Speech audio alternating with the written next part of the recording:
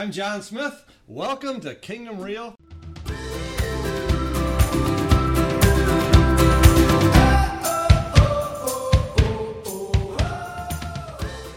And tonight we have a very special guest. My dear friend, my brother, Dr. James Stokes. Good to have you here, brother. I'm glad to be here, my friend. Oh, that's so cool. So, why don't you start by telling us a little bit of your family of origin and what it was like in the family you grew up in? Well, I am a twin. I have one sister that's about a year and 3 months ahead of me, and one sister about a year and 3 months behind. And then my a brother that's right alongside. Right. We're 20 minutes apart. 20 minutes. My mom and dad, my dad is from White Cloud, Michigan. My mom's from Saginaw, Michigan. Okay. And they shared the same pastor. He pastored in Saginaw, pastored in White Cloud. Oh, no kidding. And the two churches sometimes would merge together for like a fellowship service, and that's how they met. Wow. And so they got married on a Sunday night after service. And, you know, some years later, the four of us come along, and born in Grand Rapids, lived all my life, you know, graduated from Creston High School, went on to the community college, and then from there went to International Seminary in Plymouth, Florida, and then got married at 21. I got married at 21. I did too. 21. It works, doesn't it? It does. If you pick Unless the right your person. kids are 21 and you think, oh, no, you're not ready for that. Right. And so then after a few years of marriage, I decided to go back and finish up my degrees. And here I am, man. Wow. 56 years old. Okay. Still a young man. Still young. And I'm having the time of my life. That's great. Having the time of my life. Just curious, I have younger brothers, 13 years younger than twins, and they are totally opposite, totally different in every way you can imagine. How about you and your twin? We are. We're kind of, I'm the quiet one. Okay. Believe it or not. My brother is the one, always been the one that, we're 20 minutes apart. I'm the oldest. Okay. He's younger than me.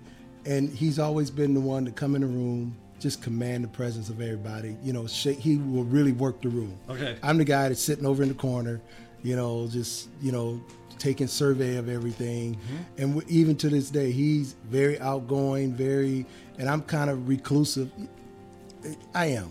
I'm reclusive as it relates to crowds. I deal with crowds because as a pastor, you have to, you deal with people and you meet people. Yeah. And I can be cordial, but given the chance to slip off, I'll do it every time. So we're really polar opposites, and that's our but personality. You're both pastors, right? But we both are pastors. Yeah. He pastors in Kalamazoo. Right. He lives in the Portage area, but pastors in Kalamazoo. Yeah. I remember going down and seeing his church and stuff. Yeah. Oh, that's great. That's great. Yeah. Oh my goodness. So, well, what would be maybe one of your favorite childhood memories? Oh man, there were so many. One of the things I remember the most, which really imprinted my life as an adult, was the sense of community we had in our neighborhood. Okay. I mean, there were about probably 6 or 7 families within the general 1 or 2 blocks that all the kids were around the same age, maybe 2 or 3 years. Oh, how fun. Different. So we had just a huge plethora of guys to play with, and just play football in the streets and play baseball and basketball. And it was a real sense of community that we all grew up together. The parents all knew each other, and then just support that we had from our parents. My parents, even though my dad was a pastor and they pastored the church, but they still had time to support us in everything that we did. They supported us from guitar lessons, piano lessons, basketball practices, baseball practices, anything we wanted to do. They always found time to support it. And awesome. For me, you can't pay for that. I mean, you can't put a price on that when it comes to young people and the impression that it makes, as well as the sense of support and the sense of security when your parents are always there supporting you in the wings. And I mean, I guess that's one of the things that really sticks out with me the most.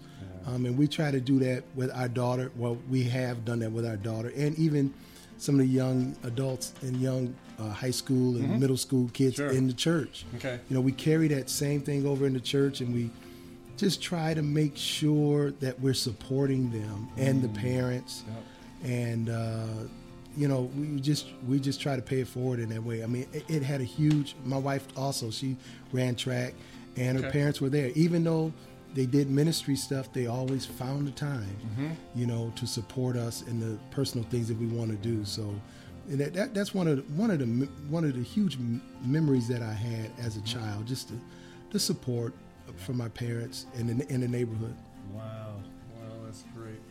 So, you've been a pastor for quite a few years now. 22. 22 I'm years. My 22nd year pastor. I've been preaching for 35 years. Okay. And pastoring for 22 of those 35 years. Oh, so, awesome. Yeah, I just counted it up yesterday. I was like, man, I've been pastoring doing this a while. Yeah. My dad he retired in 2000. Okay. And put the church, and I assumed the ministry in 2000. Okay. And so that's the difference between preaching and then pastoring. It's a huge difference. Huge difference. Like what did you experience the difference? It's preaching. I mean, without all of the responsibilities of the delegation of the day-to-day ministry of the church and the what you need to do, the accounts payable, accounts you know, paying the bills and accounts receivable and then managing and leading people. Oh yeah. You know, that's a huge responsibility. And as a local minister at the time, I mean, I didn't have to deal with all of that. But when you assume you pick up the mantle and you assume the responsibility of the entire ministry, the weight of the ministry, it becomes very real. Okay. You know, it becomes very real. You can. There's a scripture in the Bible that talks about "in the burden of the Lord." I believe it's in Isaiah. It might be in Isaiah, where it said, "the burden of the Lord was upon him." Okay. And so you feel the burden of the call, the burden of the position, the burden of the office of the pastor. And when I say burden, I don't mean like it's so cumbersome, so heavy that I can't do it. I mean the responsibility, the weight of the office. Yeah. You know, you feel that so much more when you step in. As a matter of fact, a couple of times when I first started pastor, I remember somebody, you know, was trying to get my attention. He said, "Pastor." And he said, "Pastor." I'm looking around. I said, "Where's the pastor?" And it's like, you. I was like, oh my God. That's right. I am the pastor. Because, I mean, it's something that you have to get used to, and then you have to get comfortable in that position. Yeah. And then you have to understand the position. Yep. You know, and then you have to know how you fit in that position and your ideology of how you see ministry, what God has said to you. But so it's a huge thing, and it takes a minute. It takes a little while to grow, a couple years to really find your niche. You know, because my dad, you know, he was pretty much old school pastor, old school, and I had all these different ideals about, you know, ministry, and so for me to put input what God had put inside of me and now implement it in this ministry. It took a while. It probably took about 10 years to really see good transformation. Okay. Because you know, people really have to trust you first. They have to know that they can trust you. Right. And that takes a while. They have to earn their trust. And so 22 years later, we've grown. We moved to a new location. And God is, doing some really specific things in our ministry that he's blowing our mind. He really is. And so I'm excited about where we are and where we're going. That's great. That's great. If you were to think back of your deepest, darkest, most difficult experience you've been through as a pastor, what comes to mind? As a pastor, I'd have to say it was during the time that it was the time that we met. It was when we met. Yeah. You emailed me. We had a murder in our church, not in the church building, but a member of our congregation was murdered by another member in the church. Wow, it was devastating, and I read about that in the newspaper. Yeah, the initial shock. I never dealt with anything like that. I never experienced anything like that. We never saw it coming. And it was all in the news, all over the news, all in the paper. And I was at the church, and you emailed the church. I did. And you said, "Hi, my name is John Smith. I read about your story in the paper." I remember it verbatim. I read about your story in the paper while I was pastoring in New York. I went through something similar. I think you said, "If you'd like to talk, here's my number, blah, blah, blah, blah, blah." And I called you. I think it was a day later or maybe 2 days later I called you. You introduced yourself to me, and you began to really walk me through the process of it because you had been through it before. And you told me, matter of fact, you told me that the case was pretty similar. A lot of similarities. To what we, so I mean, you knew what to do. And it was very helpful because it was 2008. I had just started passing 2000. Wow. Yeah. So we were just really getting going good, reestablishing the culture of the ministry. Right. We were just, we had a good quorum of young adults. And then this happens. She was 23, 24, maybe 25, somewhere around there. Her name was Mashonda Griffin. And long story short, she was murdered by the husband of one of the ladies that she had befriended in the church. This guy had just been recently released from prison. He did 15 years for armed robbery. And he come to the church, and in my mind, ministry is all about a second chance, another chance. Yeah. And so, in my mind, I'm thinking, okay, this guy did his time. He paid his debt to society. If he can't get another chance anywhere, he should be able to get another chance in the church. Right. So he joined the church. He was doing well. He got a job. He married. He was doing well. And I guess, I think about this often. You and I, if money gets tight, we think, okay, I got to get another job. Right. But a person who has a criminal mind, when money gets tight, they think, hey, let's go rob somebody. Hey, let's go steal. It's all in the perception of their life's perception, and probably their background, their environment which they grew up in. All of that plays a part in how you process the issues of life. But long story short, he had been married, doing a good job, construction. He and his wife got a nice car, but he saw one of the ladies in the church that he could manipulate. He started manipulating her and started dealing with her in other ways that he should not have been. Left his wife, left his home, started manipulating her, living off of her.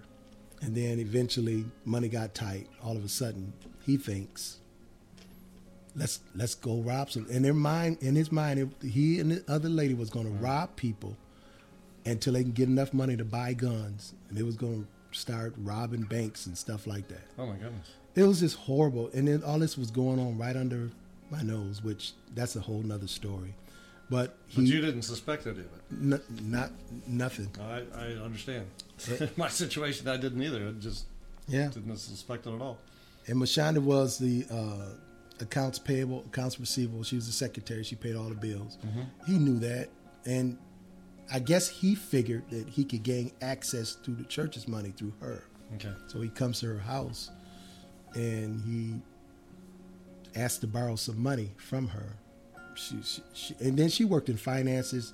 She worked at GMAC Mortgage, so she did loans. She did stuff. So she was good with money. She always worked in finance, did all of that. So I guess he went there with the pretense of borrowing money, and he wound up robbing her. But how do you rob somebody you know? Yeah. And so he wound up, robbery turned into murder, and he murdered her. Wow. And then stole her ATM card in her car. They had him on the bank cameras. He was caught within 2 days. They caught him. So it was a real bad thing in our church. It was, all the women were afraid. Everybody was afraid. And it kind of put a stain on our ministry. It was all over the paper, all over the news, all over the state. And you met with me and you walked me through that so strategically, because I had never experienced anything like that. Wow. They don't train you in Bible school or seminary or anything. They don't train you for trauma like that. No. And so, I then became like a mother hen to the church. I gathered everybody under my wings. I specifically told everybody not to talk to the media, because the media was swarming around the church services and everything. Told everybody, don't talk to the media. I'll handle the media. I'll deal with this. I dealt with the police. I dealt with the detectives. I dealt with everything. And it was exhausting, but like you say, they don't teach you this in seminary. They don't. You can't find how to deal with this in the manual. Then one thing I learned through this, John, is that people have a life that they want you to see in the church realm, and then people have a life that they don't want you to see. Yeah. They covertly live those lives, and I found out that and not everybody, but some people.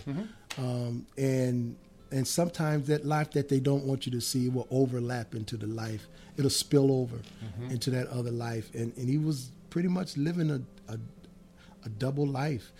And it was devastating for us to have to deal with that. And I remember it was 2008 because we was dealing with the funeral stuff around the time President Obama was about to be sworn in election time, elected. And so we had to deal around the election date and voting day and all of that. So I remember it was around that time. It was. So it was pretty dark. It was pretty dark to have to see her parents, her family, because Mashana was just a wonderful person. Yeah. She was just a wonderful person. And to have to deal with that, going to view the body and just telling the story and dealing with the trauma in the church. The church was just devastated. People were just devastated, because there was no rhyme or reason. There's no reason why that should have happened. Yeah. And so to have to deal with that, and to have to navigate through that, it was pretty dark. Yeah. It was pretty dark, but my friends rallied around me. They prayed for us and they supported us. Yeah. And it was during a time also that I remember that it was during a time where I said, okay, I'm getting tired here. I was starting to wear down a little bit. So I had previously set up about 4 weeks of people coming in to preach, because my wife and I was going to take some time off. Had no idea what was coming, that I needed those 4 weeks. After the funeral and stuff, we needed those 4 weeks. So I remember one of the things that we talked about was giving yourself permission to grieve. Yep, I remember that very well. Yeah. You told me to allow yourself to feel what you feel. Don't stifle your emotions. Don't try to be strong. And I learned a valuable lesson from that. I really learned a valuable lesson, and I still carry that to this day. I tell people when I walk people through grieving, even when my own parents died, that those emotions comes in waves, ebbs and flows. And I did not stop myself from feeling what I felt. I was true to my emotions. And I shared that same thing with my siblings. It's okay not to be good today. It's okay that be real. It's okay. And I've learned that to myself. It's okay to just call it. I'm not coming in today. Yeah. It's okay. As a matter of fact, it's healthy. Yeah. And I learned that. I learned that from you. Yeah. Wow, that's amazing. So, when you look at something like that, that could have destroyed the church. And yet now, these years later, you're reporting that things are going well, new things are happening, creative things and stuff. So it would seem like we have to give God a lot of credit. Absolutely. For what he did to that whole situation. And what the media was saying, what people were saying, and rumors I'm sure were flying. Yeah. And yet God was faithful and saw you through it. Yeah. Yeah. To God be the glory, man, for the things that he has done for our ministry and even in our personal lives. It was hard because I remember my wife and I, when we went to go vote, and I think we set the funeral for that Friday after that Tuesday voting day. Okay. And so even when we went to go vote, we saw people pointing at, there he is right there. There he goes. There they are right there. Yeah, I heard about that. And, and it just kind of put a stain on our ministry. We felt like, not that we felt like it actually happened, where the membership had dropped off. People were scared. Sure. Yeah. Am I going to be next? And even though they had him in custody, even though the whole thing was wrapped up in a matter of about a week or two, it put a stain on our ministry, but that could happen anywhere, any town, USA. It's people are people, and sin is sin, and we have corrupt people everywhere, and so it was really dark. But we learned to navigate through trials and tribulations, and it's just life, man. Yep. It's just people are people, and we deal with everyday life stuff. Yeah. Did it change anything in you about how you do ministry or how you live life, going through that experience? It did. It did. It changed a lot. We're a lot more aware now of positions. We're a lot more. We got a lot of policy and procedure in place now for new members, new membership. We got a lot of things on record now that we didn't have at the time. I mean, I was 8 years in, and a lot of stuff I hadn't learned yet. Right. But we got a lot of policy and procedure in now that helps safeguard a lot of things. Okay. We do background checks on not the new members, but anybody we bring into the ministry as ministry positions. We do background checks and all of that stuff. And it just taught me to keep my eyes a little bit wider open, look for things. You know how you have experience in counseling, but you know how to hear what's being said. Yeah. But you also know how to hear what's not being said. Exactly. You got to listen really carefully for that. Exactly. And so it's taught us how to do that, be more aware, and depend on the guidance of God and the Holy Spirit, man. I'm so much more mature. As you can see, my gray hair. I'm so much. Oh man, I'm so much more mature as it relates to ministry. Made some mistakes. I was thinking about this today. Man, made some mistakes along the way, but learned from them. Yeah. And just loving on God's people, man. That's our focus in ministry now, to love on people no matter where they are.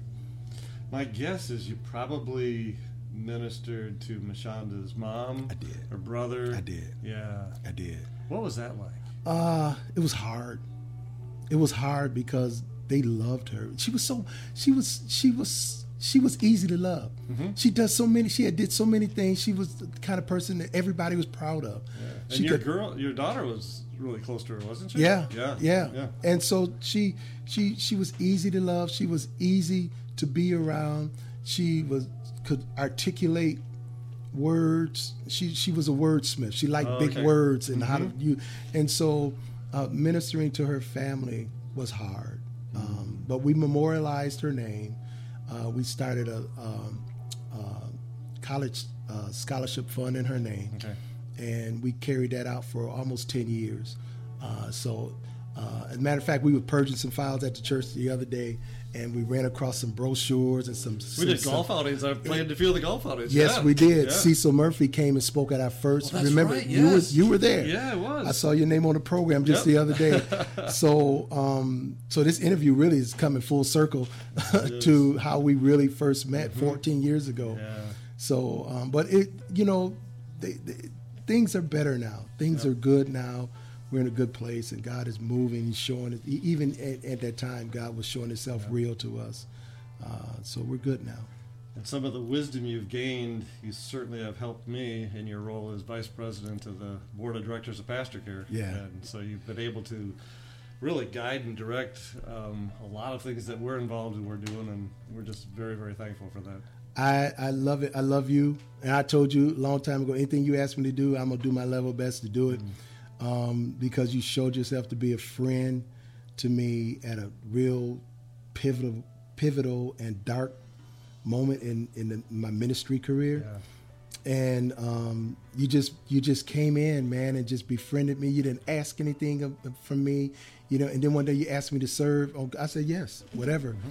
And anything that I've been able to do since then, man, I love it. I'll do anything I can for you, John. I remember calling you on the morning of the inauguration of President Obama. Yeah. Says, what are you doing today? And we watched it in my office on the TV. We did. Never in my lifetime did I think I'd see this. I remember hearing you say. And you brought Subway subs. Yep, absolutely. Absolutely. Well, as we kind of wrap this up a little bit, if you were to summarize the message of hope that God has given you personally that you can share with the world, what would that be? Man, life is short, and make every moment count. Since my mother passed in 2013, my father passed in 2018, they shared so many life stories with us. They shared so many godly principles. Mm-hmm. It helped us to make so many core choices in life, and that's one thing that they left with us, to treat everybody right, everybody fair. We're all God's people, and when they died, man, life is short, and I made a promise to God I was going to be a better pastor, I was going to be a better husband, a better father, better brother, a better uncle. I was going to be just a better version of me, and to just make sure that I make every moment count, man, and shine light in somebody's circle. That's my goal in life. That's my goal in life. That's great. Well, thank you so much for being here. My pleasure, my friend. Love you, brother. I love you too, man. All right. Well, I'm John Smith. Thank you so much for joining us for this episode of Kingdom Real. Can hardly wait to see you next time. God bless.